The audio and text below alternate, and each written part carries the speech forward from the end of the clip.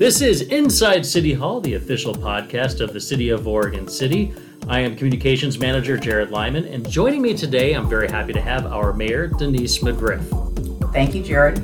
So, May is National Historic Preservation Month, and that's something that's kind of important to Oregon City because heritage is kind of our deal, I would say, right? Absolutely. And it's also your deal. You're one of the biggest supporters and proponents of preserving Oregon City's heritage. Even before you were mayor, this is something that's been a passion of yours. Absolutely, yes.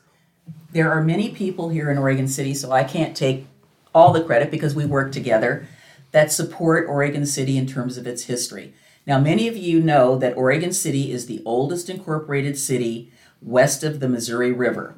We were here before many others. Now, of course, we're not as old as Plymouth Rock or Mount Vernon or things of that sort, but in terms of West Coast history, we are the real OC.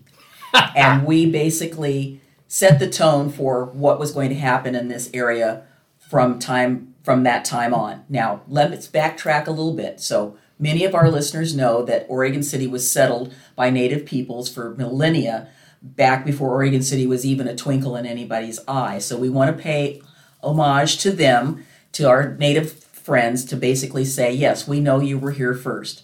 But Oregon City got discovered as an Eden, so to speak, and the rest becomes history. But 1844 is our touchstone. That's when Oregon City was incorporated on December 24th. So one of the things I always like saying about Oregon City is we're a city of firsts. We were the first city, the location of the first long-distance power generation. Yes, from Oregon City to Portland. Yes, they're always taking stuff from us. Absolutely. The first newspaper west of the Rockies. Yes, the Oregon Spectator. Yep, and I'm sure I'm missing a few others here. Well, we have one of the first and a few municipal elevators. We had the first coinage here, it wasn't real legal tender, but we had the beaver coin. If any of you have ever seen that, we created the first money.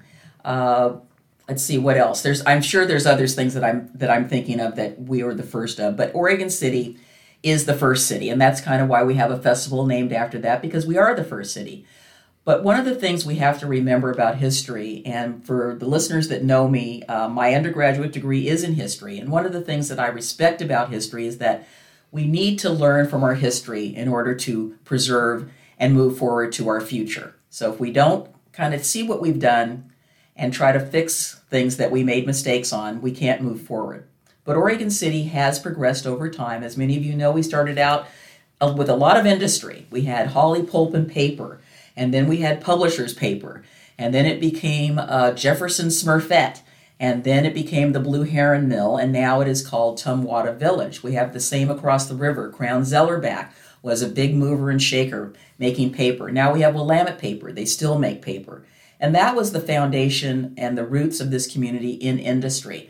We have a different sort of industry today, more tourist-related, more retail, more restaurants, and those sort of things, but we still have a lot of industry here that ground us and keep us in that sort of past, but not wallowing in our past.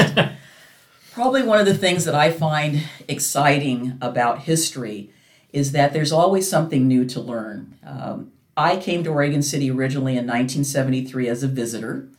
Went to the elevator. That was the first place that I got to go. And you know, the elevator is one of the most sought after attractions in Oregon City. When people come, they always want to go to the municipal elevator. We ground ourselves in our history in Oregon City, but we're not tethered down by the history. We respect the history, but we also know that we need to move forward. I think the thing that Oregon City brings to the table is that we have authentic history here. So we have not moved houses and put them in a little village and said, oh, this is what Oregon City used to be like. You can still walk down the streets of Oregon City and see the houses that the people lived in. You can see how they have been taken care of, how they've been preserved. But let me be careful about saying preserve. The houses still need to be lived in. They need to be taken care of, but we don't want to root it into so much so that we don't allow for people to do things in them so that they can actually live in the 20th century. So I myself have the exterior of my house is very original, but the interior I've done some remodeling. I've done some rehabilitation, which is different from remodeling. And then I've done a little bit of combination of both. So I've tried to bring back many of the elements in my own home that reflect the period that the house was built in. And I think a lot of people feel that way. And again, it's that authenticity in Oregon City that makes it so real to people. So you can, again, walk through the neighborhoods and see the real deal. You're not seeing something that's been made up or fabricated. Now, let me just give a little history here. So in 1966, a group of very much like-minded people petitioned Congress to pass the National Historic Preservation Act. And that sort of got the ball rolling. And what I want people to understand is that history has evolved from preserving, dead presidents' houses to basically preserving and supporting the places that we feel are important. And when I say we, I'm talking about as a nation. So, for instance, places like Bears Ears, while there are no structures there, is very sacred to the Native people. We have our homes here in Oregon City. Let's just say the Babcock House, for one. Now, Mr. Babcock was a mover and shaker in Oregon City, but you can still walk by his house and see pretty much looks the same way as when he was here and when he built it. So, again, it's those places that mean things to us. Many of you attended the 100th birthday of the Oregon City Westland Bridge, or the Arch Bridge. We like to call it Oregon City Westland Bridge. In Westland, they call it the Westland Oregon City Bridge. Just depends which direction you're facing. Going. But the Arch Bridge is an architectural and also engineering feat. It has stood the test of time for 100 years.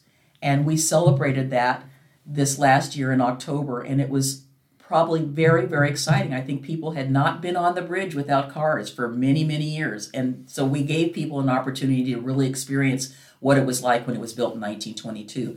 So those are the types of things that the architectural and engineering marvels in our community we want to preserve and keep. The other thing that we want to do is look at places that maybe don't have structures. So we know that there are places in Oregon City that are very sacred to many different types of people, including the Native Americans. And we want to be able to look at those and save those so that other people can experience the same thing. One of the things you brought up was authenticity. So I'm glad you said that, because that's something that I think really resonates with a lot of people.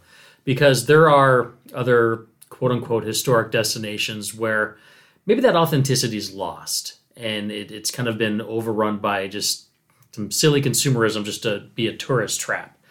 And Oregon City has really maintained its connection to its authentic self.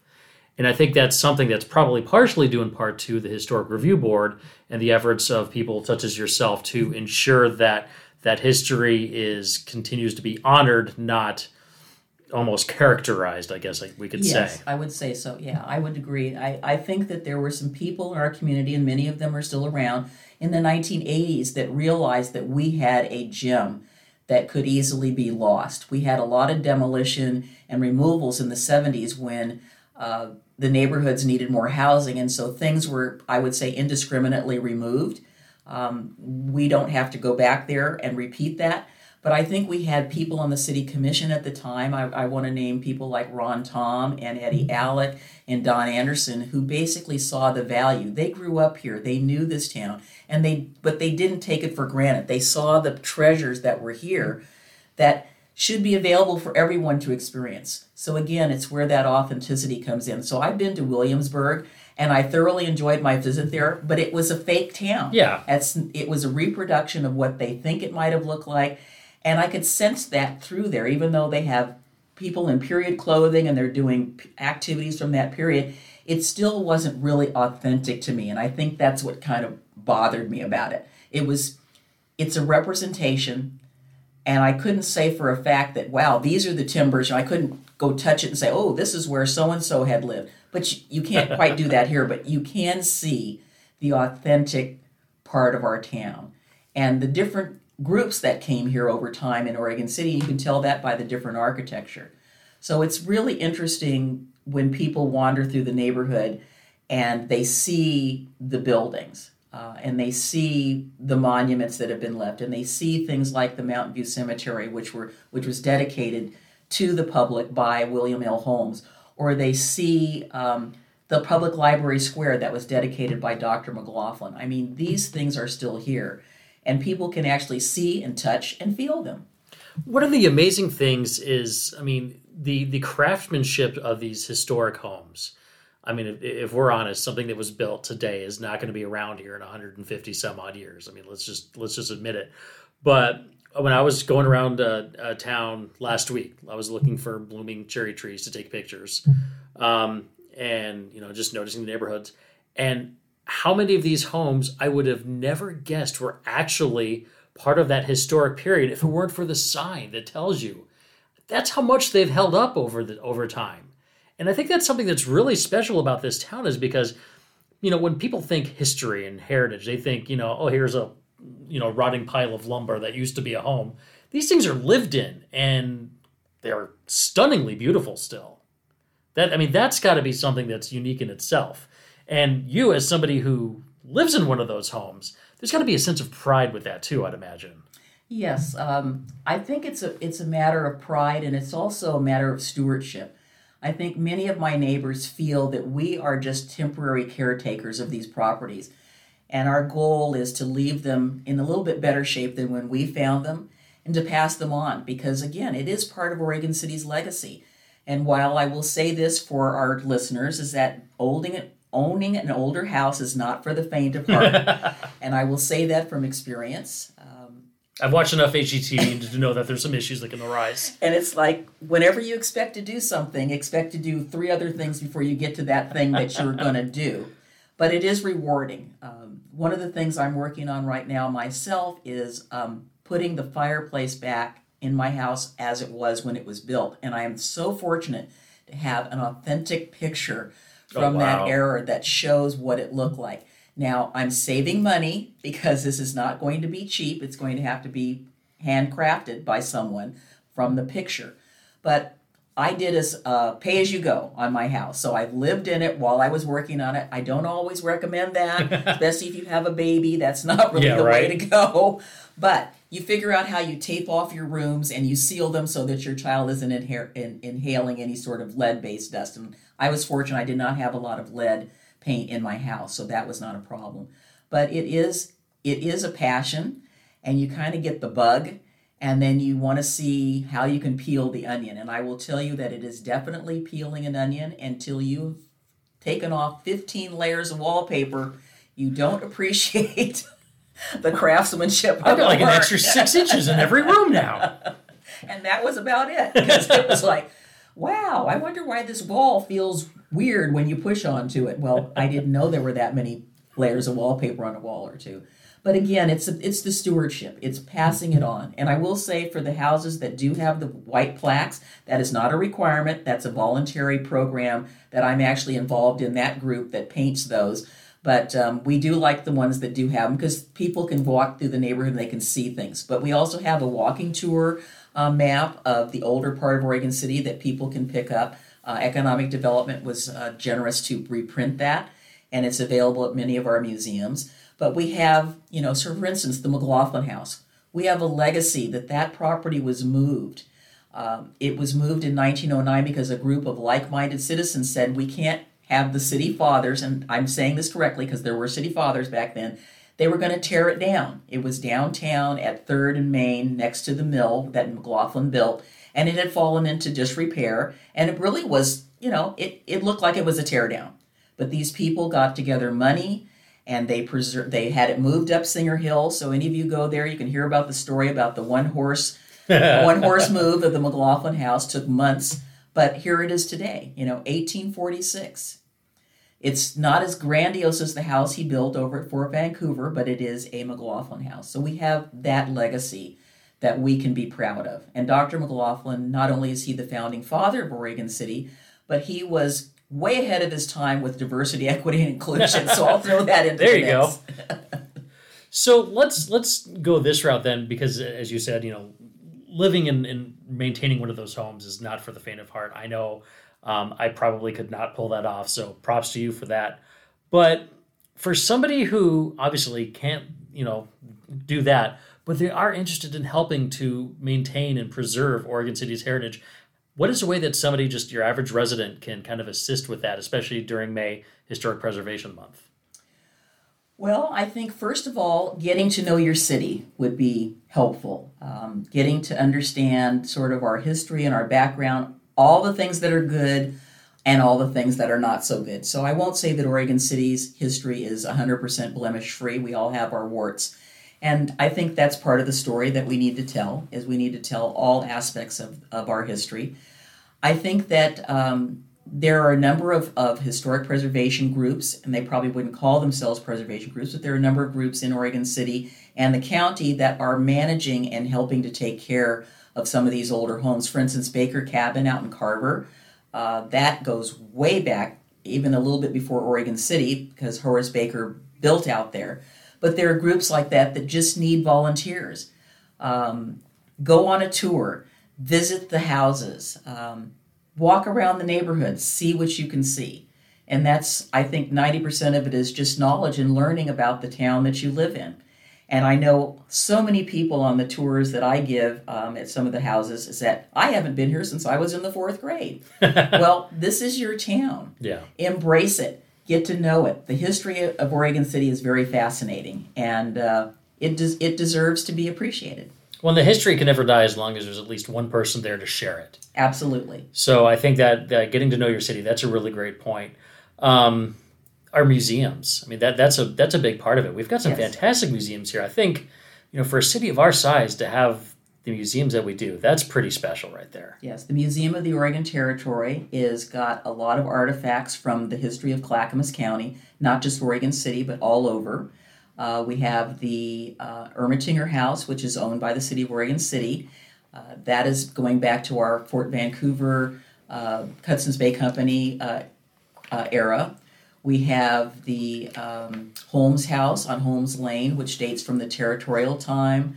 And then we have a number of private homes that are not museums, but date from our territory. We are, one of the things I like to brag about to my preservation colleagues is that we have 6 pre-territorial homes in our city that were here before Oregon became a state that are still standing, not all on their original location, but they are still here. And that's pretty unique. That's pretty darn cool. That's like a first thing, too. Well, like one of the things I also like to point out at the Ermitinger House, I mean, that's got a connection to Portland. Yes. That not a lot of people know. Yes. So I would love it if you shared that story for the people who don't. The coin toss? Yes. Well, it's too bad that my colleague, Rocky Smith, isn't here. So basically, we had 2 merchants from the Portland area, and for some reason they were out here in Oregon City. So we had Mr. Lovejoy, and of course this is going to be terrible. Now I'm not going to remember the other guy's name. So one of them was from Boston, and the other one was from Portland, Maine. And they said, well, we need to have a name for this town. It was called Stump Town. Portland didn't really have a name yet, but it was basically a town of stumps, and I can pictures all over. So the famous coin toss happened at the Ermitinger House. And so we could have been Boston, Oregon if we had lost that. But he didn't lose, so we became Portland, Oregon, which of course gets confused with Portland, Maine all the time. So Portland got to be that. So another little juicy fun fact about Portland is that Portland was incorporated in 1850. So we were incorporated in 1844. So guess where Portland had to come to file their plat for their city? That's right. Oregon City. And you can see that in the Museum of the Oregon Territory. Yes, as well as the plat of San Francisco. Exactly. Also platted in 1850. That's right. Because we were the only location of a federal county seat. Exactly. We were the seat of federal, state, and county government back in 1850. For like pretty much the entire West Coast, right? Pretty much everything west of the Missouri River. Yeah.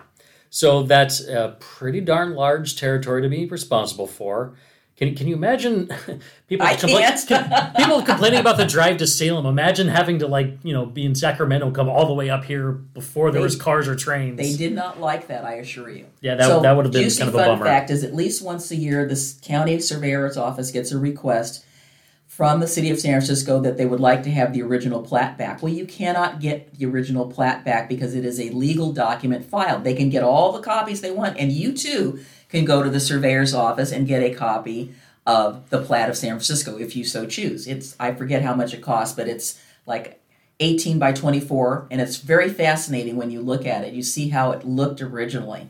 We also have there a copy of the plat of the city of Oregon City, which its original town site pretty much looks exactly the way it looks today. So I live in Block 52 of the original plat of Oregon City, filed by Dr. McLaughlin and surveyed by Sidney Moss. I often wonder, looking back, I mean, Oregon City, we've got our hills, the three levels. Yeah. And it's like, wow, that's got to be tough. But then you look at San Francisco and all the hills there. What person said, look at these hills. I ought to build a city there. Or other things. Right? I mean, just like it blows the mind. So anyway, I digress. I'm sorry. That's all right. So I would be remiss if I didn't go into this. Again, a city of first, a city with great heritage. You're now part of that as the city's first person of color as a mayor for this town. For somebody who loves this community so much and loves the history and really literally lives that history, I can't imagine the pride you must feel in now being just such an integral part of that history. It is extremely humbling, and I am aware from a friend that there is a book coming out in August about the trial of Jacob Vanderpool, who owned an establishment in downtown and then was the first and only person to be run out of Oregon City under the Exclusion Act that we had in our Constitution. And apparently what my friend tells me, I haven't seen it yet because the book has not been published, she says that the author has mentioned me in the book. Wow. And I'm just completely blown away by that. And it's remarking on the fact that Oregon City has moved forward over the years, and they have elected a person of color, not only as a city councilor, but as the mayor. And I want to do everything I can to make sure that I am aptly and ably and responsibly representing our community. And as you're aware, I have been over the last few weeks talking about tolling, which has nothing to do with historic preservation, but I want to make sure that... That'll be a whole other podcast. That'll be another podcast. So it's just very humbling. You don't ever know how something that you do, which seems very minor, is going to end up being something fairly significant. So I'm very humbled and honored to be this. I didn't ever imagine I would be the first of anything, but I guess I am now.